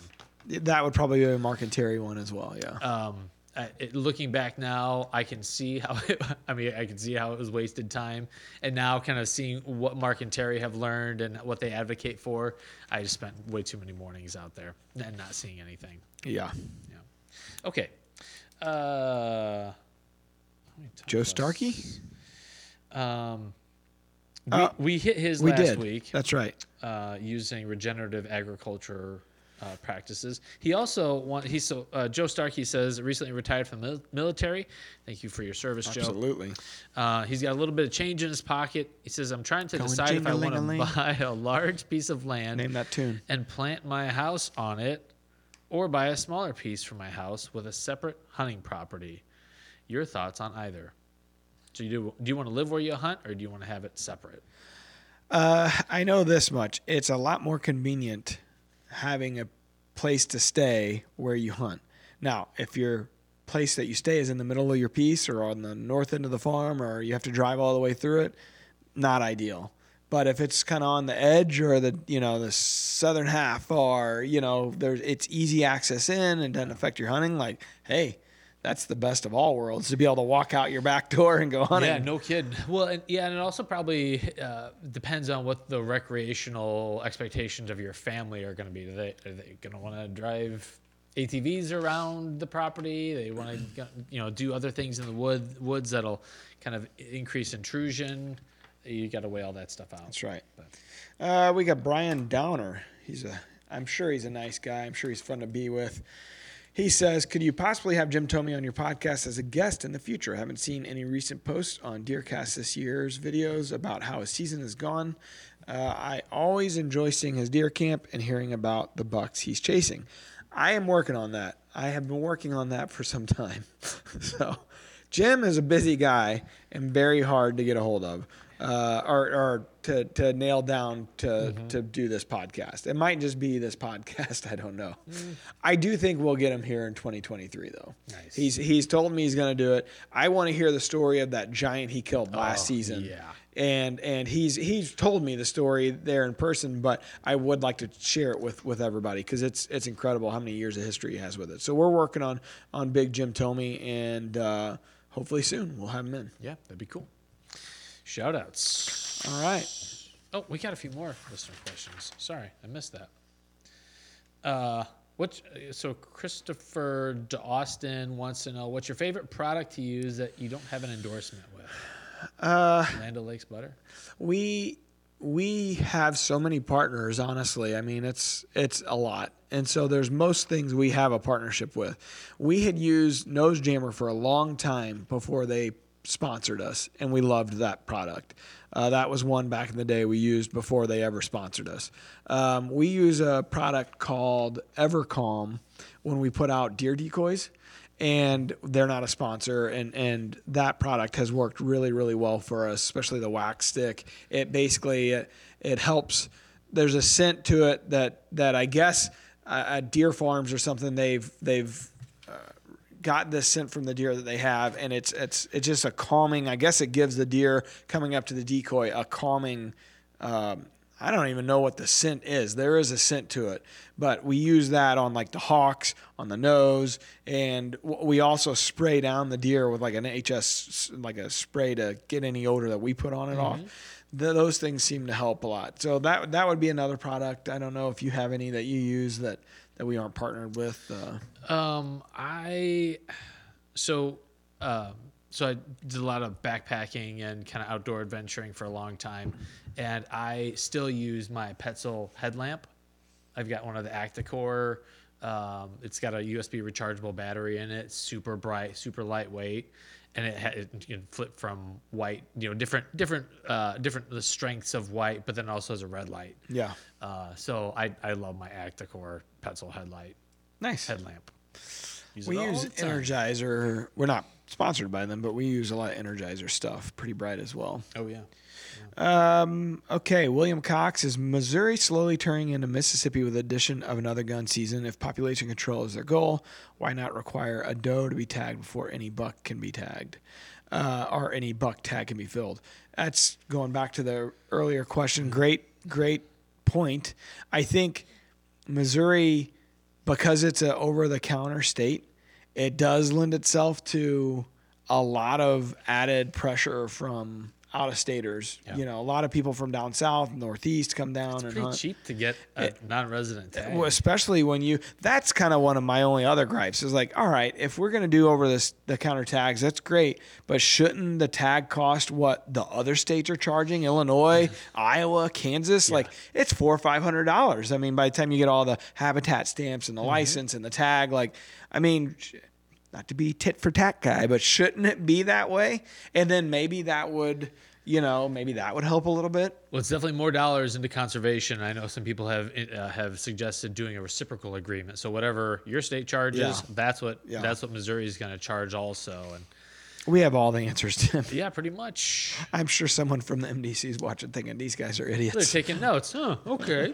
I've never thought of that. If it were only that easy, right? We just had an article on Deercast that Jeremy Kerber wrote about should suburban hunts be earn a buck? Because really, you think about suburbia, that's where you have a lot of the vehicle crashes, and because it's just too many does. Yeah. And you got guys that are like, oh yeah, I'll come on your property and I'll kill, I'll take care of your deer problem, but they only are targeting good bucks. Interesting way to look at it. So that's another tool in the old toolbox. All right, we're going to end with one last question here from Justin Prim. It's probably the best question of all these. What's your plans for bouncing back from this tough season and getting prepared for next year? You go, and then I'll go. I don't know yet. I do know that I will clover plots. So I'm overseeding, frost seeding clover this spring, late winter. February. Yep. So My ground is too difficult for pretty much anything else at this point to work, to get anything else to grow. I've seen some decent results with clover. I'm tired of not having good food late season and hunting and pecking through the woods trying to find a trail that I can catch a deer traveling on. So that's going to be my main focus, is getting some good clover plots. Yeah. Yeah, I agree with that as well. That's something Scott and I have talked about, and we're going to do a lot of that too and add a bunch more clover. And not only for the biggest reason I felt like we needed that is that we have had such a hard time getting our fall food plots to grow because of the droughts that hit after we plant. Yep. So clover is so resilient that we've seen it. We've had success with frost seeding. So if we can go in and frost seed and get a lot of clover growth and then just maintain it, I think we'd be way better off, and we'd assure ourselves of having some green food source to hunt. So if we stick it out on the lease, that's well, both leases, that's what we're talking about doing. Doesn't mean we won't plant some radishes or a last bite or something in certain plots, but I want more clover. Yeah. If we continue to hunt the Marthasville lease, the one that the deer just don't come out at dark, we have to work with the landowner, Doug, to do some sort of timber stand improvement and create more bedding near our food source.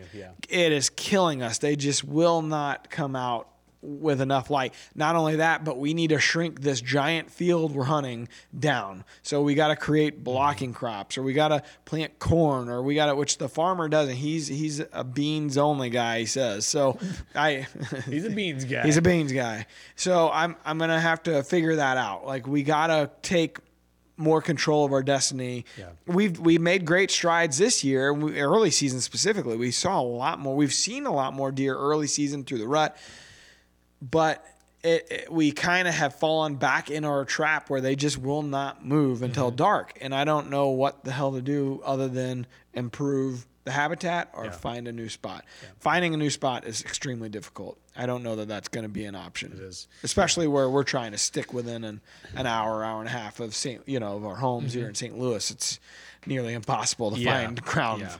Well, the other thing I'm trying not to do, like, I want to control the things I can control, so I can gripe as much as I want to about what kind of ground I have. My theory. But I know that there are some things I can do. So I'm going to do those things. And I'll own. I worked really hard on trying to get some plots in this year and hang it. I've had more stands up this year than I've ever had, more options. It just hasn't come together.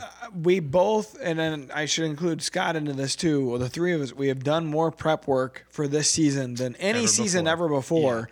And it hadn't resulted to anything. So it doesn't just... But I always hear, you got to put in the work in the off season. We did. Even so. And it doesn't mean you're going to kill something. There are still outside circumstances that you just cannot control. And I feel like we're dealing with a little bit of that. So we're going to keep grinding to the end, first of all.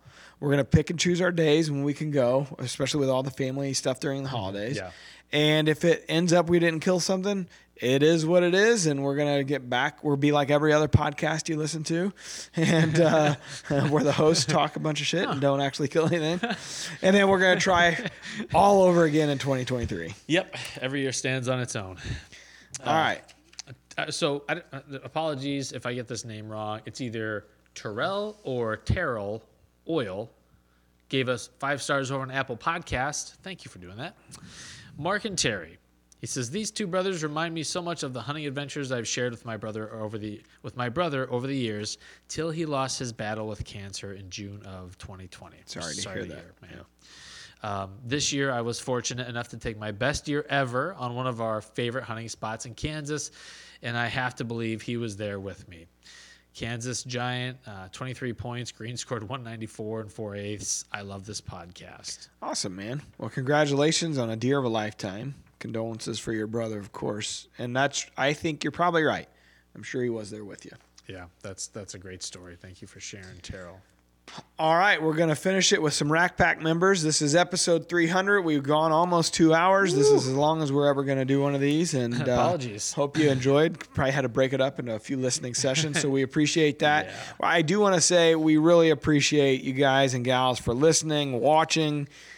This is 300 episodes in. I didn't really have any expectations when we started this, other than I felt like a podcast would be something that our viewers of the TV shows would enjoy. Yeah, a little behind the scenes. Yeah. It's been really cool. I think my favorite thing has become watching the Rack Pack evolve and really seeing that community take place. That's been fun, and we really appreciate all you guys and gals for being in there. So I want to just say thank you. Yeah, it kind of feeds us. Like the feedback that we get in there, it's cool that someone appreciates the show. There's so much media that Drury Outdoors as a company pumps out. You kind of come numb to, is there anybody out there? Is it the Pink Floyd song? Is there anybody out there? Like, I don't know. Is there anybody listening, watching? I don't know. But we get that feedback over on YouTube and DeerCast in the Rack Pack. It is really nice. So I appreciate all of it. And so we're going to give you a few more Rack Pack members. If you aren't a part of the Rack Pack, you can go over to Facebook, search Drury Outdoors Rack Pack, and it's a private Facebook group you can join. Every week, Tim lists a bunch of names. Every week, I butcher them. Every week, there's a fake name in there I got to catch. All right, so let me see. Let me see your paper here. All right, we have Jonathan Gingrich. Yeah, Gingrich. We have Michael Rinkmeyer, Cameron Stigler, James White, Chris Little, Ty Daniels, Christopher Lee, Buck Naked. I'm going to go a Buck Naked as the fake name, Tim. I don't like the sound of that Ty Daniels guy. There actually is a article in DeerCast right now about a naked buck. What? Does this have anything to do with that? Maybe. Tim, you're an editor-in-chief of DeerCast or something. Integration. Yeah. It's a crazy story. It is crazy. So Sarah And it's creepy Honadell, looking. one of our E.T. Gold Star writers. Yeah, so this buck only has hair on its testes. His nuts. Or that. Yes. And on So you're saying the he's tarsal got glands. hairy nuts. Yeah, pretty much. But nowhere else. Captain Crazy's. C squared. So this deer was killed in Illinois, and I won't give too much of it away, but the deer is pretty much, it looks like the cat from Austin Powers. Yes, it's creepy looking. It is like an E.T. looking creepy. Speaking of Austin Powers. You feel bad for it because it's like, this thing has to get through an Illinois winter, Cold, a thankfully. little chilly. Yeah, it's to be like walking around naked. Yeah, naked. Go read that. I'll link it up in the show notes. All right. Okay. Tim? Well, 300. Happy we New made Year. It. Happy New Year. Happy 300. Thank you. Here's the for all the work 300 you more. put into it. Yeah, happy to do it. And producer Matt, you guys put in a lot of work, and Alan. Engineer Alan over here. Yeah. So we appreciate you guys. Been a good run. This is it. This is the last one Oh, I didn't get that memo. for this year. Sweet. Oh, we got to do more of them. Gotcha. All right. Thanks, everybody. Till Have a next great New time. Year. Peace out. DeerCast is now supercharged with maps. Get ahead of your game with killer new features like live Doppler radar, wind check out to 5 days, virtual rain gauges, GPS path tracking, and more. Plus, get our 14-day revolutionary DeerCast prediction and access to DeerCast Track. Prep, predict, and pursue with DeerCast.